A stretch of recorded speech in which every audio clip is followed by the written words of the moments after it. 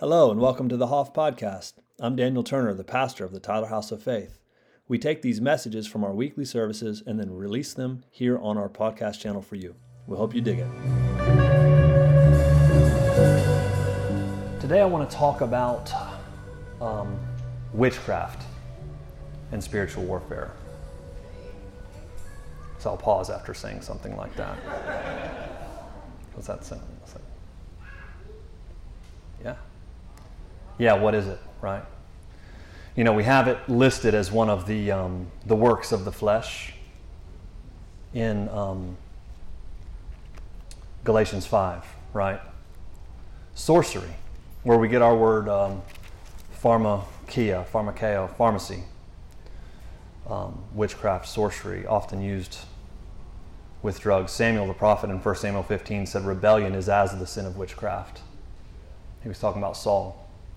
He was talking about when people get into a place of fear and they seek to use spiritual power or unseen power, emotional power, whatever it is, to control other people. And so just defining that, even through the scriptures right there in a couple verses, but also in a simple form, witchcraft in itself is actually counterfeit spiritual authority, right?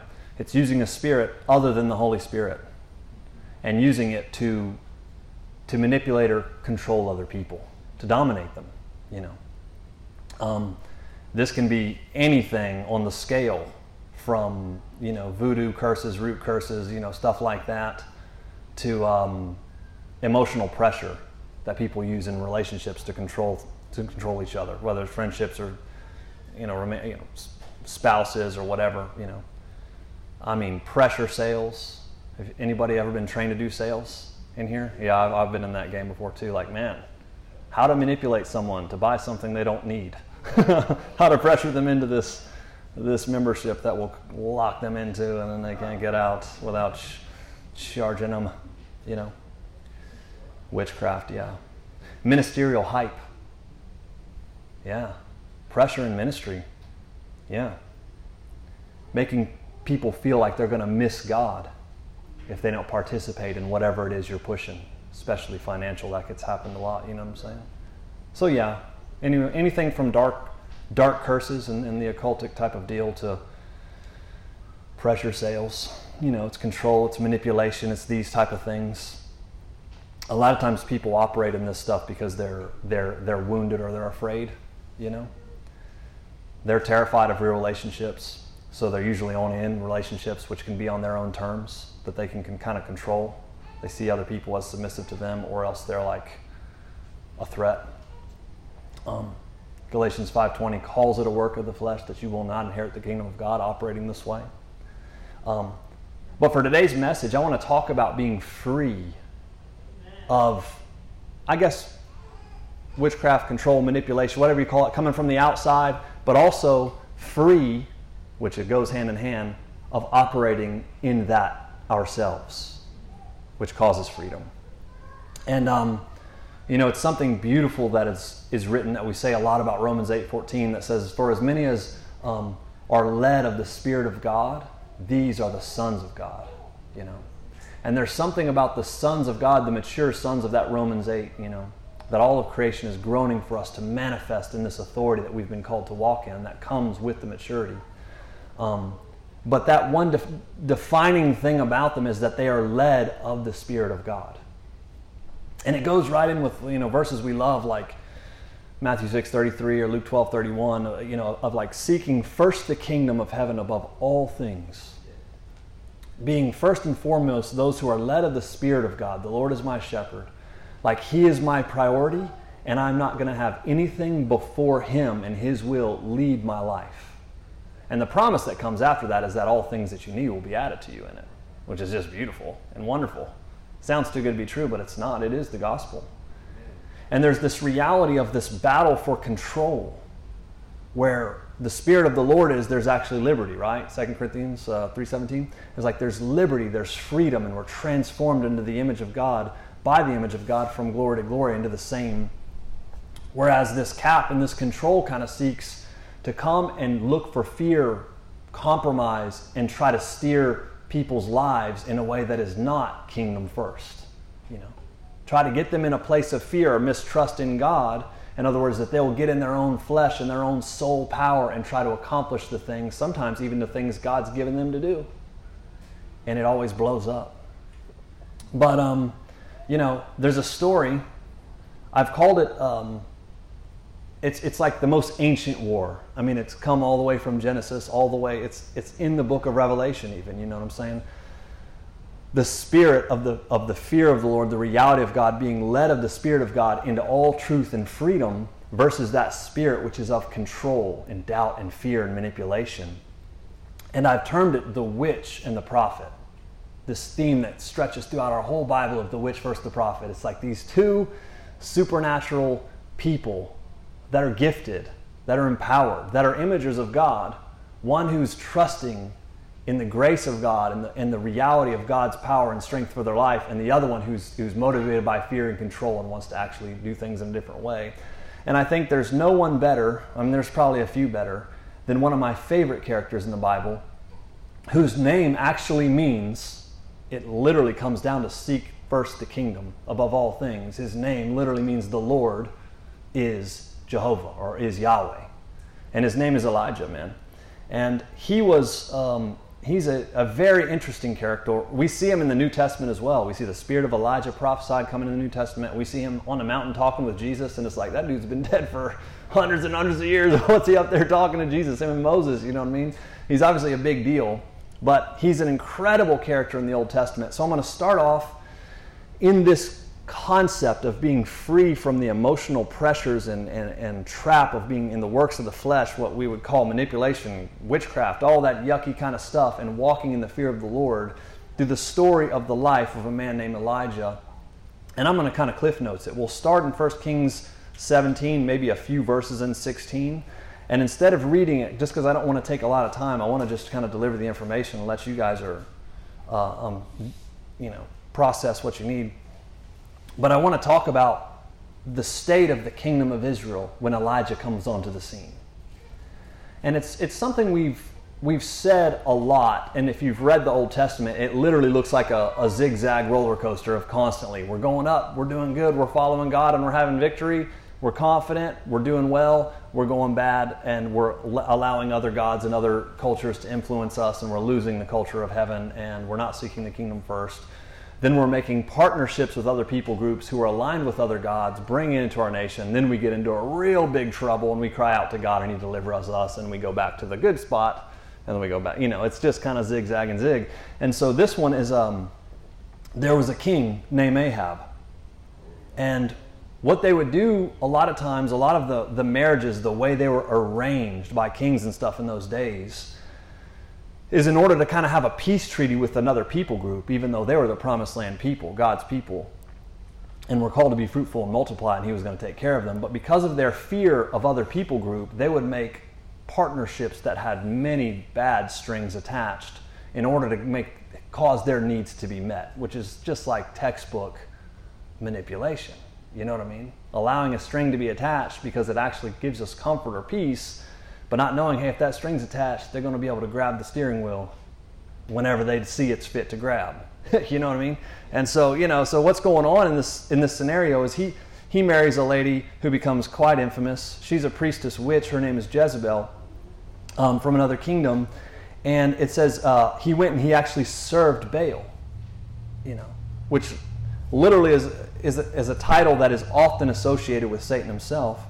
And he worshipped him. And he sets up altars for Baal in the temple of Baal that he had built in Samaria. And Ahab takes wooden images, and he does all things that it says provoke the Lord of Israel to anger, which is like, hey, you're on the top of the kingdom leading my people, and you're aligning them with something that's dark, and you're opening my people, my kids, my family up to the assault of these bad guys because of your fear and lust and perversion.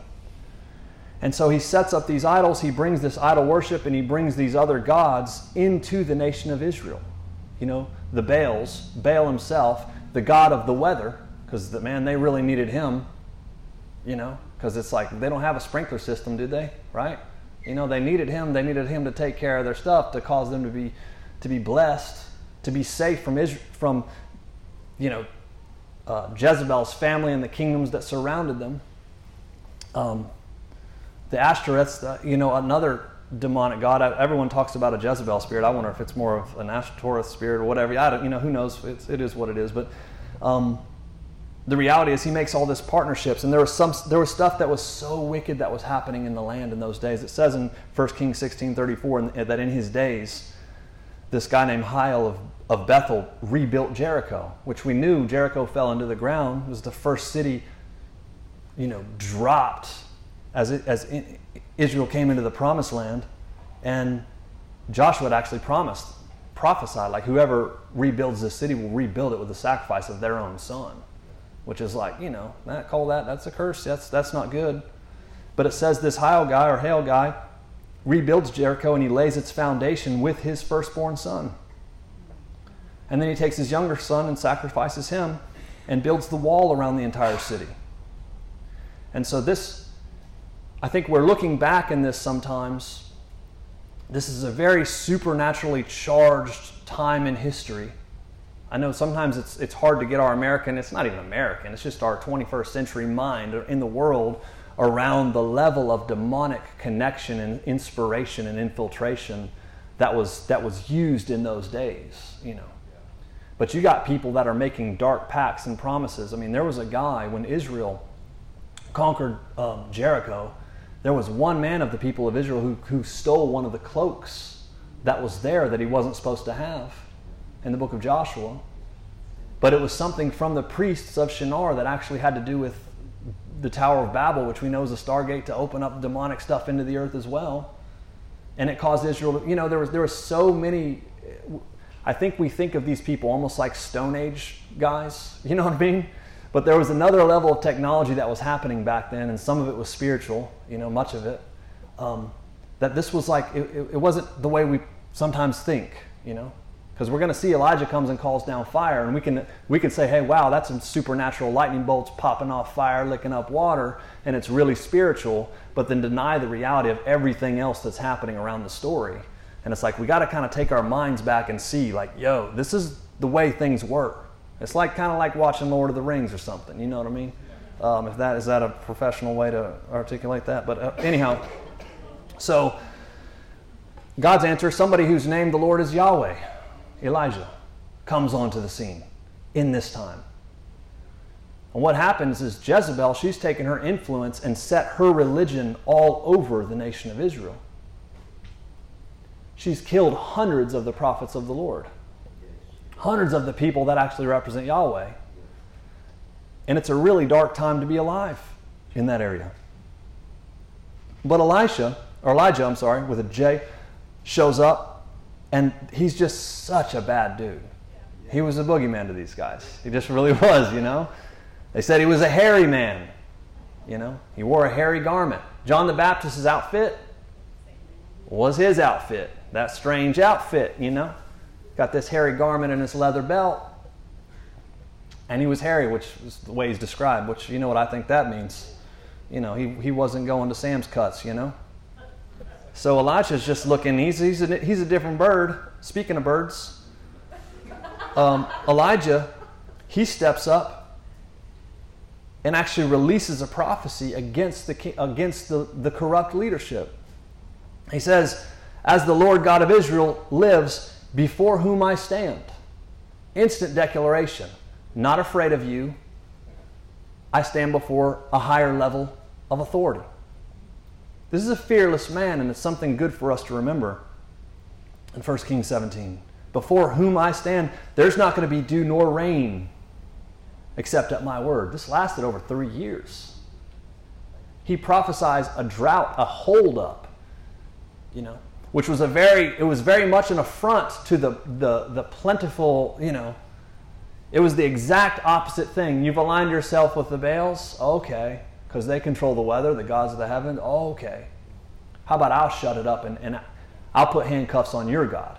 How about that? It's like, man, that's a smack. But the word of the Lord comes to him and says, get away from here and go hide by the brook Cherith, which flows into the Jordan. There's that mystical river. and you'll live there, and you'll drink from the brook, as I've commanded ravens to feed you. And so, according to the word of the Lord, he goes to the brook, and the ravens would bring him bread and meat in the morning, and bread and meat in the evening, and he would drink from the brook. That's a crazy little story, but it's in our Bible. So here's these ravens, an unclean bird, by the way, who are like his waiters, DoorDash birds, something, is that what y'all do? So they're like, here's your beer today, you know what I mean? I don't know, they weren't talking, okay, so I just saucing that up a little bit, but they're bringing him his food. It's just ridiculous, and he's drinking by the brook trees. He's a fugitive for 3.5 years. He's released this word, so Ahab's released people all over the kingdom, all over that land, and the countries around him, put a bounty on his head, and they can't find him. So he's supernaturally hidden.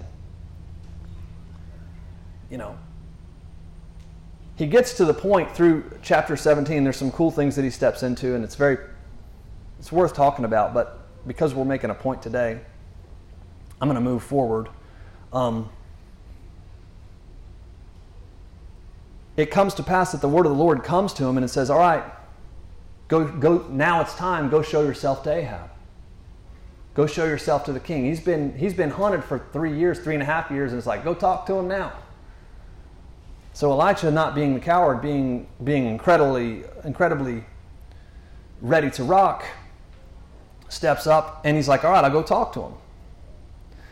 He goes to present himself to Ahab, and there was a severe famine in Samaria because of him. And Ahab had called Obadiah, who was in charge of his house, one of his servants, who actually feared the Lord. And the backstory of Obadiah is Obadiah had hidden a bunch of the prophets in caves. I think like 100 of them. It's right here in the text. But he hides them because while Jezebel, as it says, massacred the prophets, he'd taken 100 of the prophets and hidden them in caves and had fed them with bread and water.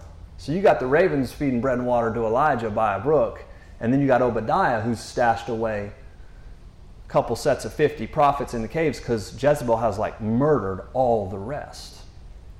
She slowly, with her control and manipulation, her grasp over the kingdom, is cutting out everybody who could actually represent the actual word of the Lord.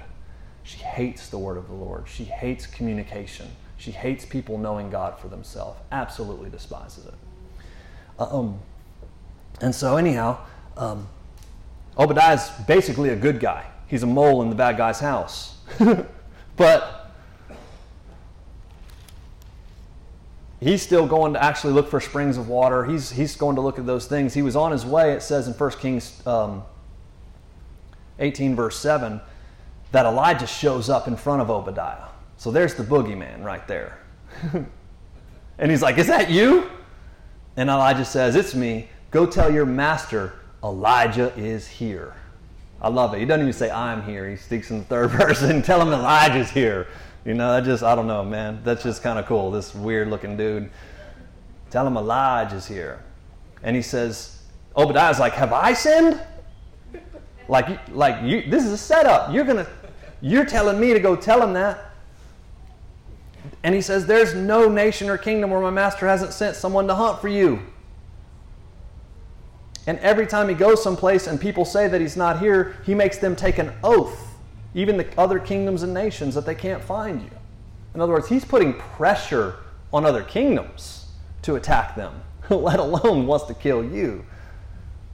And now I'm going to go, I love this in verse 12, he's like, "I'm going to go tell him that I found you, and then the Spirit of the Lord's going to catch you away and hide you," because he knew he was something else. He was on a different level, man. He's like, the Spirit of the Lord's going to catch you away, and then he's going to show up, and it's going to be on me.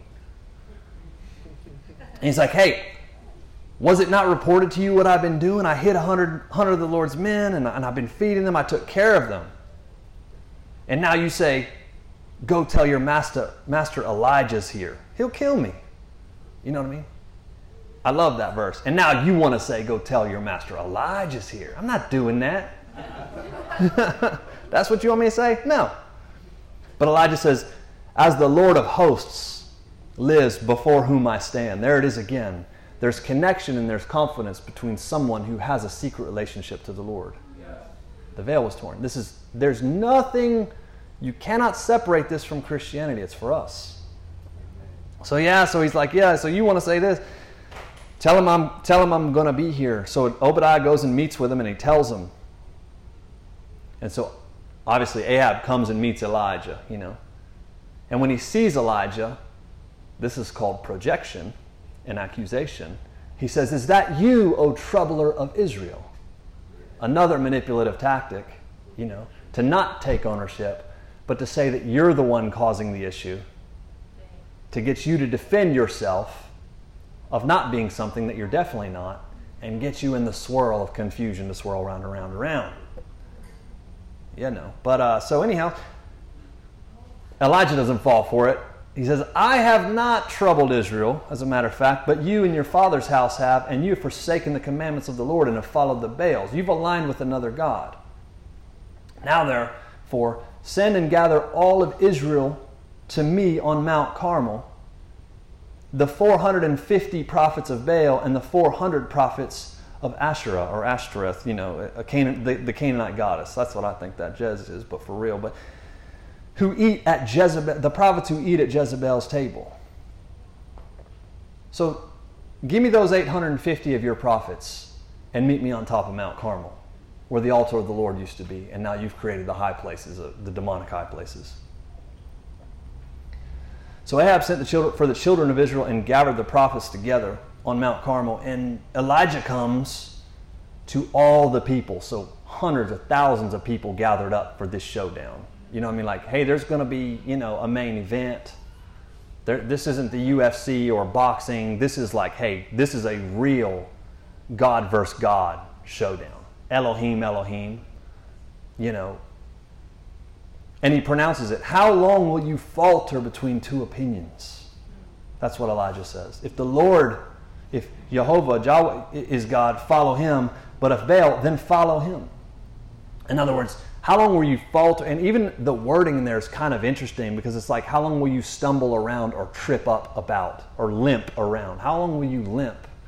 How long will you not fully take stride in who you follow? How long will you go back and forth? Well, I want to please the Lord, but I also want to please this people group, family, whatever it is that causes the turmoil. There's so much turmoil in the body, I believe. Maybe this isn't what we're doing today, but it's like about how we're going to appear to people. Even on like social media and stuff, like, well, what is everybody going to think about me? It's like, that is the dumbest thing on earth to be controlled by. Amen. But controls so many people of how we're seen. You know what I mean? It's like Michal tells David, like, you're an idiot, basically hates him and for dancing and worshiping before the Lord. And it's just like, you have no clue. Like, you haven't even begun to see how I'm going to worship before the Lord. This is nothing. You know what I mean? It's just like, I'm worshiping, I'm dancing, I'm praising the God of heaven and earth, who's who's worthy of all praise. But when I get into that mode and there's something inside me that, oh my gosh, I just want to unleash it to the Lord, there's some fear that says, but people will think I'm strange. So who am I bound to right there? None of us. But I'm just saying, you know what I mean? It's just like, how long will we falter between two opinions and not go all the way in? Have you ever been in worship sometimes and something wells within you like, oh my gosh, I want to just let something loose. But then you're just like, calm down, buddy. Calm down, buddy. And then you see somebody letting loose and you're like, oh. No, me neither. I've never had that happen. Anyhow, so how long will you falter between two opinions? Then Elijah says to the people, I alone am left, the prophet of the Lord, and Baal's prophets are 450. Not to mention the other 400. Let them give us 2 bulls and choose one bull for themselves and cut it in pieces and lay it on wood and put fire under it and prepare the other bull and lay it on the wood and put no fire under it. Put no fire under either one of them. So build these altars, but let them have no fire. Then call on the name of your gods, and I'll call on the name of the Lord, Jehovah, Yahweh. And the God who answers by fire, he's God. So it's this public demonstration for all the people of Israel. Like, let's see who's powerful and who's not, and who we're going to put our trust in. Tells the prophets of Baal, choose one for yourselves. Call in the name of your, do all the things you're going to do. It says they took the bull that was given to them, prepared it, and called on the name of Baal from morning until noon, saying, Baal, hear us. But there was no voice. No one answered. It says, so here's one, they leaped about the altar which they had made. I think that's like hype. They leaped around and tried to hype themselves up. So it was at noon. They still hadn't heard a voice, but then they started to hear a voice. But that voice was Elijah talking trash to them. Verse 27. Cry aloud. Like, maybe you're not being loud enough. Maybe he's meditating or busy on a journey. You know what I mean? He's just like, man, this dude, he doesn't sound very timid, does he? 1-850. 1. A king who hates you wants to kill you, and really a king who's a puppet of his Jezebel wife, who would rather die than you live. But doesn't sound like he's too concerned. You gotta love the guy. So they cried aloud, and then they started cutting themselves. This was their custom, with knives and laces. So that's interesting. That's religious right there. Really cutting into the flesh. Lord. When midday was past, then they started to prophesy. Did we not prophesy in your name? Yeah, you said you prophesied in my name, but I actually don't know you, and I don't know that I would call that prophesying. But they prophesied until the time of offering, till the evening sacrifice, but there was no voice, no one answered. Then Elijah steps up. All right, you boys done? And he says, come near to me. So all the people came near to him, and he prepared the altar of the Lord that was broken down. This is the point of every message that I'll ever speak. But it's like the one that Jezebel had wrecked, the altar. What we know, remember, 1 Corinthians 10:11 is these things were written for us. You know what I mean? We're not just having an ancient Near Eastern mind and looking at this stuff. They're actually written and they're parabolic. They're literal, but there's something for us, to which Elijah, something had got off track, and the very central thing that had got off track that she had attacked, Elijah comes, and now he's rebuilding it as the altar of the Lord. We know what this is. It is the love of God manifested in the vertical beam that is love your Lord your God with all your heart, mind, and soul, and it is the horizontal beam that is love your neighbor as yourself. It is the cross, the altar, where the perfect sacrifice, the sinless sacrifice. These people are sacrificing children and babies to build their strongholds in their cities. It's demonic. It happens to this day. It's something very highly demonic, because to them it's this pure blood sacrifice, this innocence. But the innocence was not like the pagans. God himself became human and sacrificed his pure blood, who was completely and totally innocent, and it unlocked every curse off of us and off of this planet. And the sons of God who are being raised now are the ones that are called to implement that reality. But it happens It happens by taking communion, and not the ritual of communion. It's the blood. It is the bread, which is the body, the wine, which is the blood, the new covenant, the broken body, the realization that the altar has to be set. First and foremost, man, the cross of the Lord Jesus. It is not an abrasive and religious thing. It is a thing of grace that we ride through without none of our works, by acknowledging this reality in all of our ways. And this is the prophetic picture. He's resetting the altar of Yahweh up in front of all the people and saying, hey, remember this.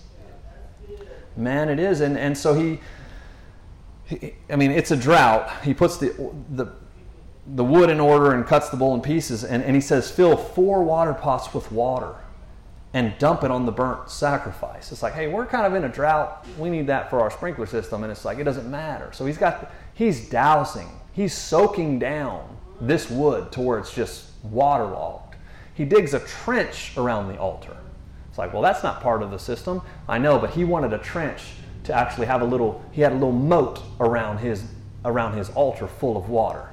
It's like, what is that? Like, that's a moat. I think it's funny. Bill laughed.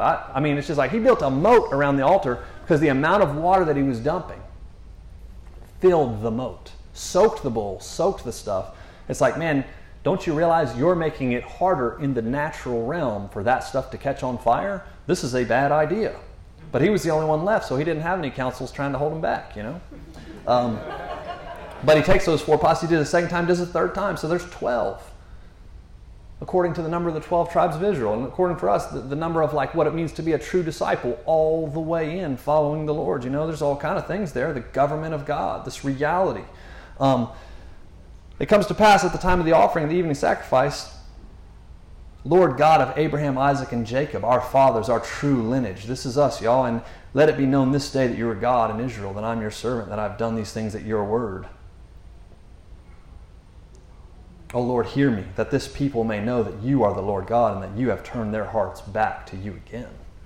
Man, that it isn't my gift or talent, you know what I mean? That it is you that are wooing and coming after them. Like, no, these people are wicked. It's like, no, show them that how much you love them and you're after their hearts.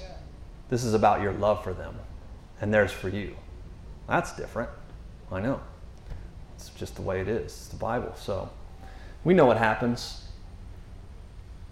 The fire of the Lord falls and consumes the burnt sacrifice, the wood, the stones, the dust, licks up the water that was in the trench. All the people saw it fall on their faces. They start saying, the Lord, He is God. Yahweh, He is God. Yahweh, He is God. Like He's the God. He's our alignment. It's this beautiful thing. It licks up. What does that mean? All the water that was in the moat, in the trench. And then Elijah says something, which I was like, yeah, I like this. This makes it rated R, though, so that's why it's not a family service. He was like, don't let one of those prophets of Baal escape. Seize every single one of them. And he brought them down to the brook Kishon, and, he executed them. So that's that. That's why it's rated R, But then Elijah says to the king, go up and eat and drink, for there's the sound of abundant rain. Like, man, the Lord has turned the people's hearts back to God in front of your face, Ahab. And the rain is coming. So Ahab goes to eat and drink, and Elijah goes on up to the very top of the mountain, and he bows his face down and puts his face between his knees, and he prays 7 times. He continues to pray and tell his servant to go and look. And after the 7th time that he prayed, there's all kind of symbolism there, the fullness of the Holy Spirit, whatever, there is a cloud as small as a man's hand is what the servant comes back and reports. To which Elijah says, prepare your chariot and go down before the rain stops you. Like, what? That little baby? You talking about that little baby cloud? Like, yep. It says, it happened meanwhile. The sky became black with clouds and wind. There was a great heavy rain. So Ahab rode away and went to Jezreel. And the hand of the Lord came upon Elijah, and he girded up his loins and ran ahead of Ahab to the entrance of Jezreel. So here's Ahab going back to tell Mama, and yeah, Jezzy. And Elijah girds up and he runs faster than Ahab on a chariot. It's just like, what are you stepping into? This is like some X-Men stuff, it's just like, what's going on? Like, this is the baddest guy in the world. He's untouchable. So much courage. Man, so much grit. And that would be the end of the story. It'd be cool if we were watching a movie, but something strange happens. Ahab comes and he tells Jezebel what had happened, and it says in 1 Kings 19 verse 2 that says she sends a messenger to Elijah. That word messenger is malach, like it's the same word as angel actually. So it's obviously demonic, and it has to do with a curse, but it literally could be a demonic spirit. But she says, so let the gods do to me and more also if I don't make your life as one of my prophets that you've killed by tomorrow. And then I like this because for me it's on the very end of the page and I have to flip over. So if I've never read this before, like, oh man, I can't wait to hear the trash that he's about to talk back to her. He's about to let her have it, right? And I turn it over and it says, so then he ran for his life and went to Beersheba. And I'm like, what? Like, come on, dude, you just killed 850. You don't care if this witch is going to scare you like that? Like, this doesn't make no sense, But that's the thing about what we're talking about today. This is a witch. This is witchcraft. This is on a spiritual level that is irrational, and it is a real power. And this is somebody who's come into agreement with a principality, a prince, a real Elohim that's actually not over this country, but has been invited into this country and has actually fed itself as a stronghold, as principalities do, off the minds of the people there. And so not only has he actually checked against some prophets, a religion. There's something very spiritual that's being unleashed against him.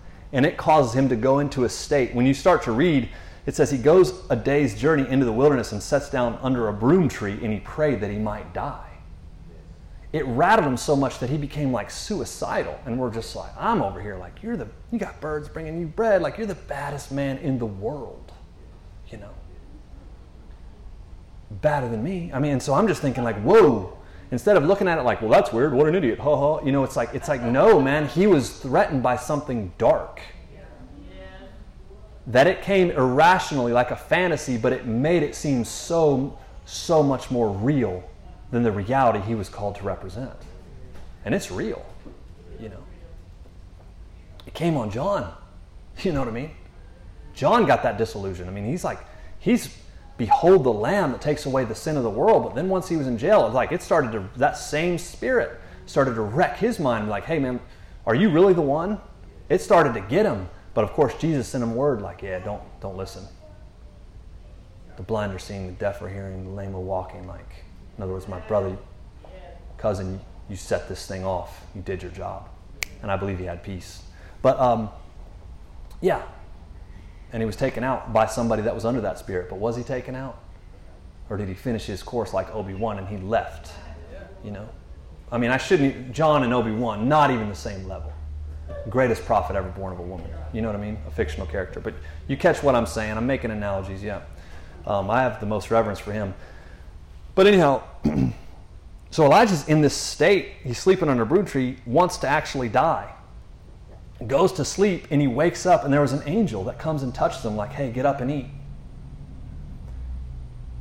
An angel came and had cake baked on coals and a jar of water for him. So he ate and he drank and he laid back down. Then the angel comes back a second time. It sounds like the Lord was allowing him. It's like, hey, you need to rest. His body was so turned up, you know what I'm saying? And it wasn't like the angel comes and like, hey, what's wrong with you? Like, I'm an angel. We're with you. Like, we win. Why are you being a chicken? All these different things. It was the gentleness of God with him going through some things that he needed to learn and saying, here, drink something healthy. Drink some water. Eat some food. You need a break. You're not yourself. You need a rest. Yeah. Angel comes back a second time and pokes him again like, you know what I mean? Imagine that being normal. Wakes him up like, here, arise and eat, for the journey that you're going on is too great for you. So he eats and drinks. This is after he ran in front of a chariot. You know what I mean? So supernaturally fast. He rose, ate and drank, it says in 1 Kings 19:8. And it says he went on in the strength of that food for 40 days and 40 nights as far as Horeb to the mountain of God. Can you imagine that? Can you imagine that there is supernatural, real, sustaining food, you know what I mean, that you can eat, that can last you, and drink that can last you for a 40-day period? That really is some Lord of the Rings stuff, that elf bread they used to eat. You know what I mean? I know it's silly. Yeah, there you go. He's on it, Probably got his book out. You got that Lord of the Rings book out? No. You know what I mean? But it's like there's bread that this man ate and drank bread. And we're like, well, it's symbolic. The 40-day, the wilderness, the stripping of the flesh. He was coming to another level. Yes, yes, and yes. But also, it literally says in the wording there that he went in the strength of that food and drink for 40 days and 40 nights. Not he fasted. He went in the strength of that stuff. So there was something of the resources of heaven that could cause him to be sustained for 40 days in a row. Imagine getting a hold of that. It's obviously available. It's been used before. Anyhow, so he rose and eats and drinks, goes in the strength of that. He goes to Horeb, the mountain of God, and he spends the night in a cave. And the word of the Lord, the voice of the Lord, the word of the Lord comes to him. We know who that is. And he says, hey, what are you doing here, Elijah? As if God didn't know what was going on with him. And sometimes when we get into a situation, especially in spiritual warfare, whether there's witchcraft or whether there's manipulation, it can cause somebody to go into such a dark place that's irrational and fearful. And the answer so often is the connection of the Lord, because he will never leave us or forsake us. And sometimes, just like that Proverbs 3, is like if we acknowledge the Lord in all our ways, we realize that he's with us. The fear of the Lord is the reality that he's always with us. And what Elijah needed more than anything was some rest, was a perspective to get out of where he was, to get up to the high place with God, but was to God's voice to come with him like, hey, what are you doing here? And it wasn't like God couldn't have just started, well, here's all your answers. That's kind of what we want. But what God knew what he needed was dialogue, was relational connection. Because when you get in a place of hopelessness and sorrow and despair, which often is the fruit of witchcraft, what you need to know is that you're not actually alone and that he's with you. And that changes the game, y'all. It really does. Now, Elijah's living this on a way higher level than most people ever have to in the world. Not all, but some, many, most. But God's like, what are you doing? To which Elijah is honest. Instead of like, oh yes, bless God, I thank you for all my thanks, and Father, I come to you in the name of Jesus, and does all these little weird things, and to be accepted, and I'm just, you know what I mean? He just is just honest, which is such a key. I've been very zealous for the Lord of hosts, for the children of Israel. They've forsaken your covenant and torn down your altars, and they've killed all your prophets. I'm the last one who's left. They seek to take my life. He's like, boo, boo, boo, boo, boo, boo. All the fear comes out of him. Which is interesting, because if we're watching the story, it's like, hey, buddy, you killed all their prophets yourself. Like, they've destroyed the altar of the Lord. It's like, yeah, but you rebuilt it, and everybody's come back to the Lord. It's like, what you're saying, you're actually winning. You're not losing. It's like, this is not reality. I know it feels. This is how it feels. But that's not what this is. This disillusionment's coming from witchcraft, dude. But he says, go out. The Lord's answer is, go out and stand on the mountain before the Lord. It says the Lord passes him by. And this is like our earth, wind, and fire, right? Like the Lord, he comes by in this mighty wind, rushing through the mountains. Elijah's watching this, but the Lord's not in the wind. He comes through, there's this massive earthquake that the Lord passes through, but at the same time, the Lord's not in the earthquake. And after the earthquake, there's this fireball, I don't know what that looks like, comes through this mountain crag pass where he's standing. So he's seeing all this otherworldly, ridiculous power of God. And the Lord's not even in those things. He's just showing him those things. And sometimes I wonder if, is this part of his reset? It's like, hey, you've got tricked and cursed into thinking that there's a power that's going to take you out. But remember who you're standing before. Oh, the Baal's got the weather. It's like, hey, look who you're with. Wham! All the power of God. And but it still didn't really set him. It says after the earthquake of fire, it says, but he wasn't in the fire. And after the fire, there was a still small voice. And that's the key right there. It says, so it was when Elijah heard it, he heard the voice, that he wrapped his face in his mantle, and he went out and stood in the entrance of the cave. So first he's standing there kind of watching it from a safe place. Then he actually hears the voice, and he actually goes approach the entrance of the cave where all these crazy things are happening that God's showing him. But there's humility to it. There's probably a little fear to it, wrapping his head up. There's wind whirling around, all this stuff, But he wraps his face in his mantle, and he goes out and stands in the entrance of the cave. And it says, suddenly a voice comes to him and says, here's that still small voice, what are you doing here, Elijah? To which he says again, I've been very zealous for the Lord of hosts. The children of Israel, they've forsaken your covenant and torn down your altars and killed your prophets with the sword. And he goes on his script once again.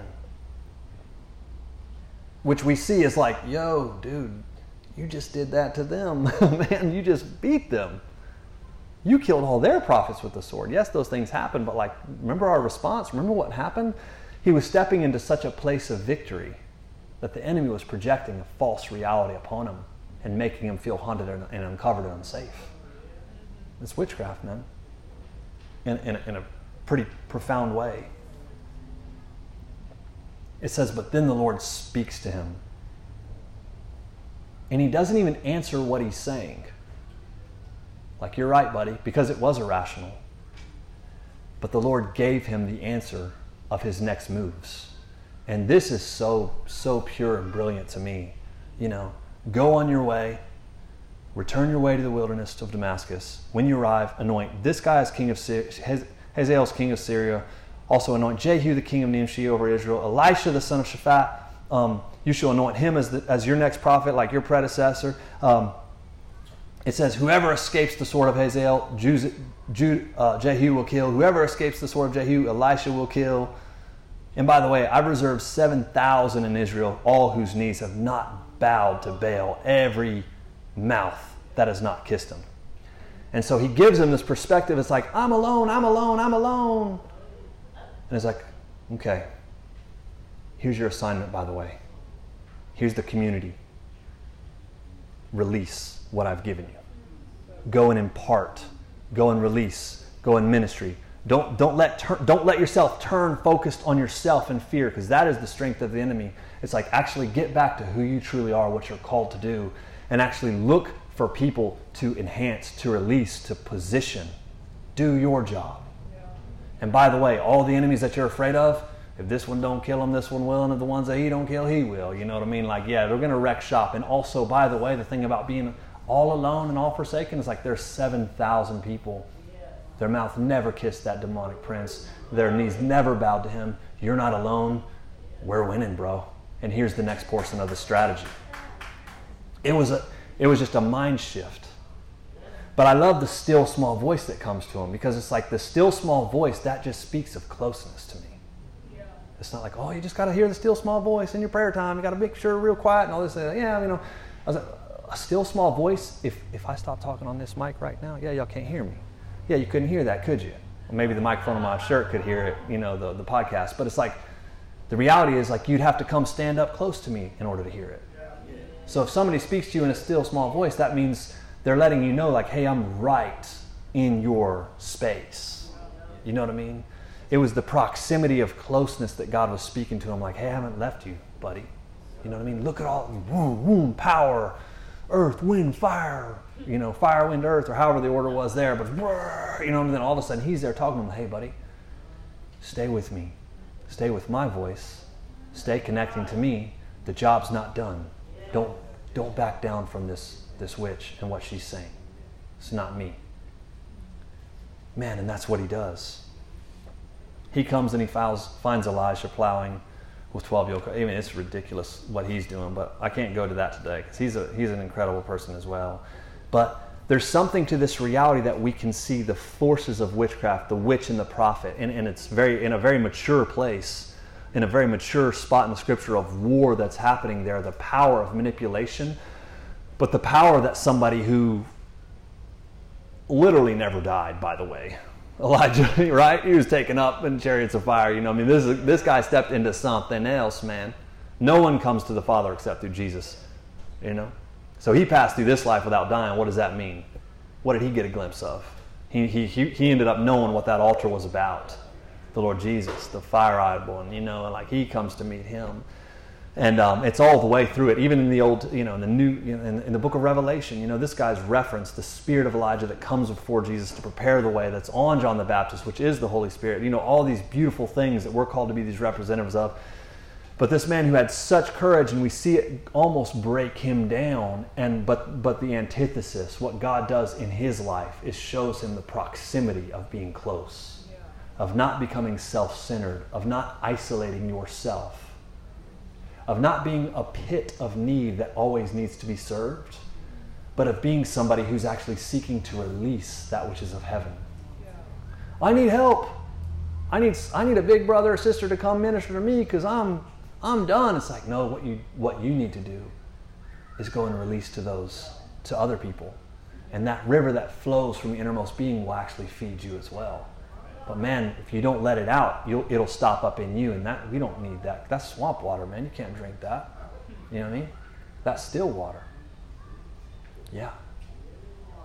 Yeah, it's a brilliant story. It's a cool story with him, man. But some of my points, you know, the simple answer of recognizing and differentiating a spiritual attack versus something that's actually simple and natural.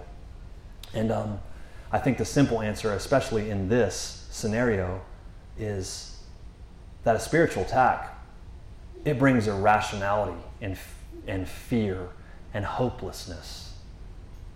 And I mean, even for him, like it was after and in the midst of great victory that he was leading and forerunning. You know what I mean? And But the brilliance of the warfare against that was that rhema, that the word of God, the communication of the Lord. That's the way out. When you get into a place, that's when people ask me like, well, they call it a Jezebel spirit, a lot of people, you know. I mean, I think that fits. But it's a level of manipulation that causes it's so irrational, causes somebody to feel so less than and so afraid and so hopeless. But it's demonic. Because it's not something that I'm not dealing with. It's actually, there's no reason for me to feel this way. And that's how you discern something like that. But the warfare of that, and there's so much of it, but I love 1 Timothy 1:18, this charge I commit to you, son Timothy, according to the prophetic words previously made concerning you, that by them you wage a good warfare. You get into that place of separation, of isolation, of everything it wants to drive you into, and the warfare of the Lord is the relationship of God. It's connecting to His voice. And oftentimes it's actually going back to the things that you're writing, the things that you've been reading, the things that the Lord's spoken to you, and looking at what He said. Yeah. Because that wakes us up to the reality of what God's doing. You know, I love the verse in Isaiah 30 that says, you will hear a voice from behind you saying, this is the way, walk in it. Verse 21. And it's just like there's something of the voice that's behind you saying this is the way, walk in it. So many times we go through things in life, especially when we're advancing. And maybe we step into a season of warfare. You know what I mean? Maybe it's witchcraft, maybe it's not. And it's like those who have been faithful to cultivate the relationship, that secret place connection to God, the voice that's already behind me, in other words, He's often already spoken to us the things we're stepping into. And you go back and you look at even what you've written down in the notes of your phone or on your notebook or whatever, or journal or your diary or whatever you want to call it, man, whatever God's, and you see the things that He's spoken, it instantly gives courage, and you realize, hey, I'm with you and you're with me. You know, yeah, that John 14:20, it's like, wait, you're in the Father and you're also in me and I'm also in you, and it is finished and we're together in this, and I'm not alone. And it's not a time for me to look at myself and navel gaze and try to figure out what's going on. It's time for me to release and be about your business, and that causes the breakthrough. Now, obviously, there's a lot of spiritual things called spiritual attack, or, you know, I'm dealing with warfare, brother, which is like, no, you're not. And that's if it can be traced, it's probably not warfare. You know what I mean? In other words, if it's natural, if it's a lot of people's warfare, it's like, yeah, it's just a result of the decisions we make, not choosing the Lord or seeking first the kingdom. You know what I mean? It's just like, that's just what that is. I told you about that little meme with the devil surfing on a surfboard. Everybody seen that yet? Oh, man. And it says, the devil's really attacking me lately.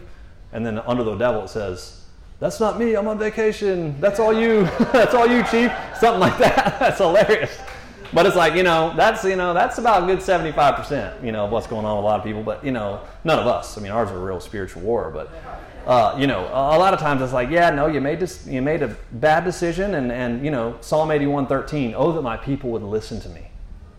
It's like they go into all these beatings and spankings. If they would just listen to me, I would have delivered them from all of their enemies. You know what I'm saying? It's like if they would just listen to me. Psalm 81:13. Read that. That's such a brilliant verse. That whole passage right there, all the way through Psalm 81. It can be traced though.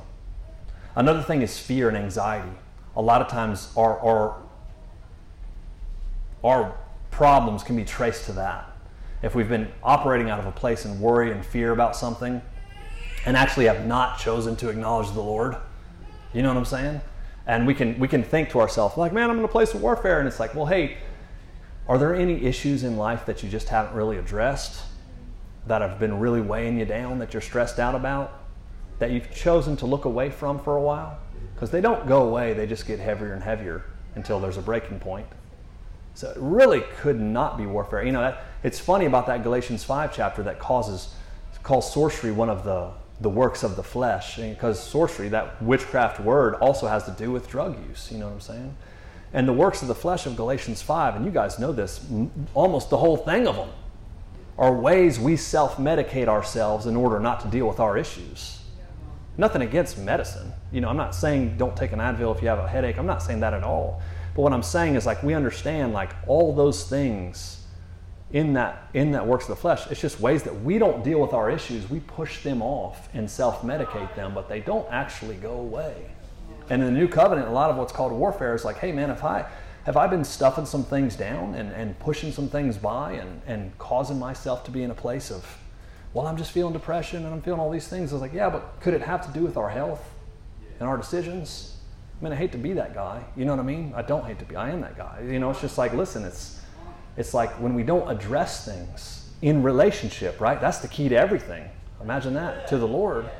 Acknowledge Him in all of our ways. Sometimes we're weighed down by stuff. It's not warfare at all. It had nothing to do with the devil. He's surfing on a surfboard and we're over there stressed out, you know, Hyundai, and it's just like, yo, deal with your stuff and stop self-medicating.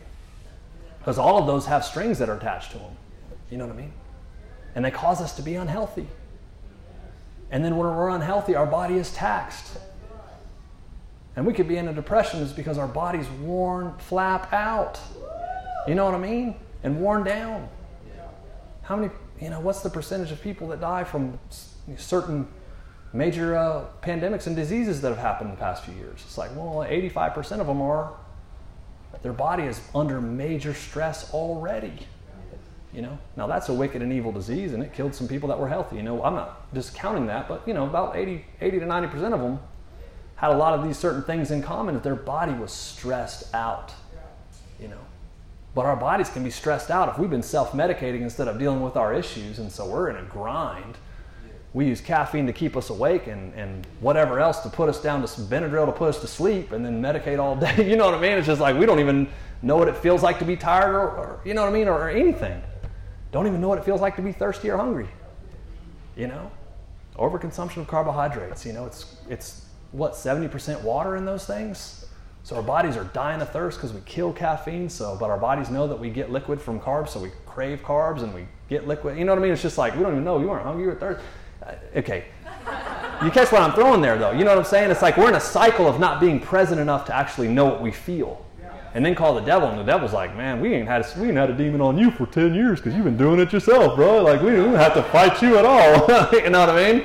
Like, oh, man, you mean I got to take responsibility? But yeah, responsibility is the way out, dude. You know what I mean? There's ownership in a lot of this stuff, but it's not to negate the aspects of manipulation and control and witchcraft as well, because that's a real thing.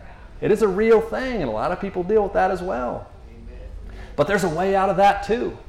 There's a way out of coming in partnership with that, because manipulation is deceptive and honesty is the cure of deception. You know what I mean? For one thing, if you manipulate, you're subject to manipulation. You know what I mean? When you operate in manipulative tactics, and which is witchcraft by the scriptures, like when you operate that way, you're actually susceptible to the fruits of that yourself. And man, that's not fun. So the answer to that is just don't do it. Yeah. Honesty is the cure. Yeah.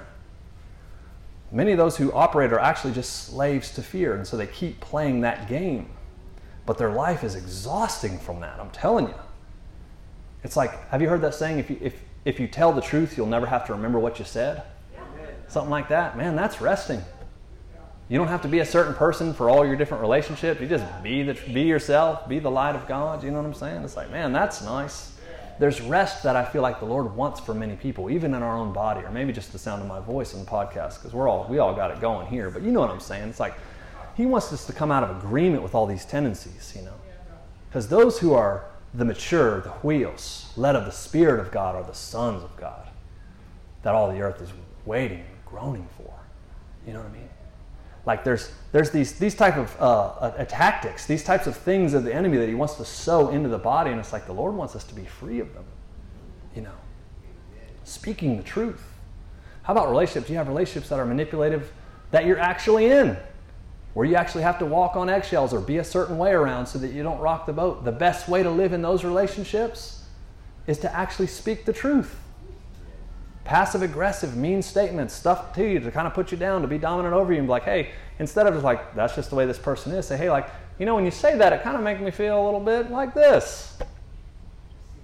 And a lot of that, sometimes people don't even realize they operate in that stuff, and they can be like, oh yeah, my bad. Or sometimes they just won't hear it. And if they don't hear it, then you're going to have to create a boundary there. You can hear a pin drop in here right now, dude. You know what I mean? But it's an aspect of being free from this stuff. You know what I mean? It's an aspect of being so free, even in our relationships, that we speak the truth in love. And we walk with a whole heart that is walking forward with the Lord. We don't manipulate to get our needs met. You know what I'm saying? We trust in the Lord in all ways for Him to accomplish our plans and purposes in life. We don't try to do it in our own strength.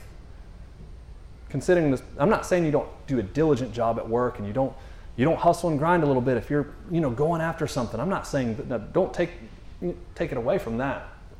But it's like a victim mentality is always making an excuse, and it is in partnership with those who manipulate. I'll tell you what, I had a dream, 15 years ago, this pastor that I was serving. And literally, I remember in the dream meeting these demonic spirits that would attach themselves to people. First, they would act like they were being assaulted and injured. And people would go to help these people, and then they would attach themselves to people like a victim. And then the voice of the Holy Spirit was in the dream and comes to me and stands there and says to me, looked like a woman actually, like the wisdom who cries in the streets. And she says, don't fall for that trap. She said, those are the Lelim. Those spirits are called the Lelim. And I'm like, what are we doing, I feel like that now a little bit, to be honest. And I was like, wow, like they play the victim so that you'll come and help them, but they really want to suck the life out of you and take all of your energy. And I woke up and I was like, whoa, that was strange, I was just married to Nicole maybe for a year, and she didn't leave me for that one like you're crazy, But we had internet. Well, we actually didn't have internet. I had to go to the side of my house where I could pick up my neighbor's internet, right? So I'm over there. Yeah, I'm a bootleg rascal. And so I was bootlegging their internet, and I typed it in. And sure enough, never heard of that in my whole life. Looked it up. It's a spirit in Jewish mythology and Jewish mysticism called the Lelim, which was they also call it the succubus spirit. It's a demonic entity. In the books of Solomon and all these other old books, and it literally does what the dream was telling me that it does. And I wasn't reading these things back then. I don't know. Okay, that might need to be cut from the podcast, right? That might have been one of those moments. When you bring a new friend, you're like, oh my gosh, he just said something about some Lelim spirits, dude. This is getting wild, But honestly, you have no idea how wild it gets. We're toning it back, but don't say that. But the reality is, it's just like, hey man, there's people that know how to get their needs met like that. To always play the victim, to always need help, and it's just like, hey, the best love you can have for them is that tough love, and say, hey man, I'm not, And then as a minister, you'll learn that, first or second or third time, when you realize that, wait a second, you really get your needs met by, oh my gosh, being in a place of anxiety and, oh, I need your help so bad. And it's just like, after a while, it's like, no. This is easy for you to overcome. You have to do what Elijah did and what we all have to do. You have to connect to the Lord, And you'll realize people like that, man, those crises that they come with, they don't usually have them when they're on their own. It's like the way they've learned to relate to people. Anyways, you guys don't know enough about that. I'm just saying some things right now because, I don't even know why. That's one I've never told, but some people have heard me, But yeah, I had a pastor in town tell me this a few years back. I met him randomly, and he's like, yeah, we just had a minister, from Africa come, and he was talking to us about, he told us we have a real Jezebel spirit at our church, And he's like, it's surprising to hear him say that, because like he went to like Liberty University, you know what I mean? Nothing against that, it's great. My cousin went there, it's a cool place, whatever. But he doesn't talk like that normally. And I was just like, man, really? He's like, and it was true. There's somebody operating that. And usually it's like, it's some pretty girl, we accuse people because that's a Jezebel, you know what I mean? But I just thought, man, I was like, your way out of it's not having a witch hunt and praying and fasting for 24 hours. It's actually to train people up in your body to be mature Christians and have healthy relationships, and to actually speak to each other when there's manipulation involved. Just be like, hey, like that doesn't feel good. I don't like that. And if there's ownership, good. And if there's not ownership, then take it up the ladder and like, hey, let's bring other people into this and let's have a mediator and let's work through this as a body, as a fellowship. There's like mature relational things that you do in a body to be free of that kind of stuff. Yeah. And it's just not like all spiritual mumbo, all just being strange and all that stuff. There's practical steps that we can take, and one of them is like in our heart to be set like, hey, I'm not going to pressure or manipulate anybody. I'm going to speak the truth in love repent of the ways I have operated in that, and I'm going to choose to seek the Lord and trust Him to do what He said He's going to do in my life. And I'm going to release, and I'm going to sow, and I'm going to press into other people. And I'm going to support, and I'm going to encourage. And that was the tactic of Elijah. And so it's not a witch hunt, but I did feel like the Lord gave me this message today, and I really, really wanted to go in another direction. But I just work here. So I was like, all right, we'll do it. Say a few strange things. But yeah. Oh, Vincent. Wow. The answer of everything in this life is connection in Him. But as we connect to the one who's actually paid for everything for us to step into, then we come into a place of rest where we're not actually even protected for our position, for our role, for our next open door. We're trusting Him with our whole heart.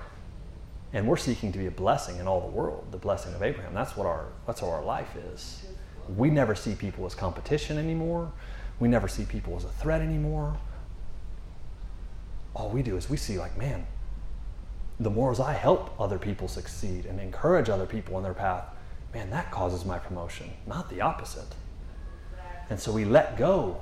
This fivefold ministry that's like, oh, clamp down. It's like, no, it's like this. It's the hand is under like a waiter serving. It's like it's all positioned. Like Jesus is washing these guys' feet before He leaves. Like this is Yahweh. This is the eternal King, man. The heart of the servant. If you've been feeling some of those things, though, if you've been feeling pressure, if you're feeling hopelessness, even if you've been feeling to the level of suicidal, whatever that is. I mean, I hope that's not true, but if it is, the answer is always light. The Lord called him into connection with the Lord, the still small voice, but He instantly sent him into community. You're not alone. You have a team. Go connect to your team. And you guys be about the business together, the kingdom business. And release this life. Let the thing rip. I've already paid and opened the door.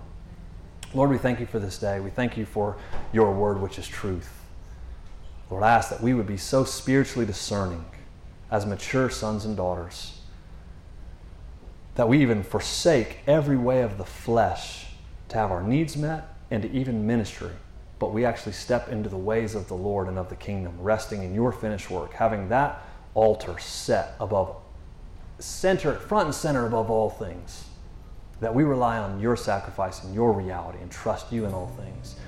Let Your people be those who step up into the authority of heaven to release heaven on the earth. Amen.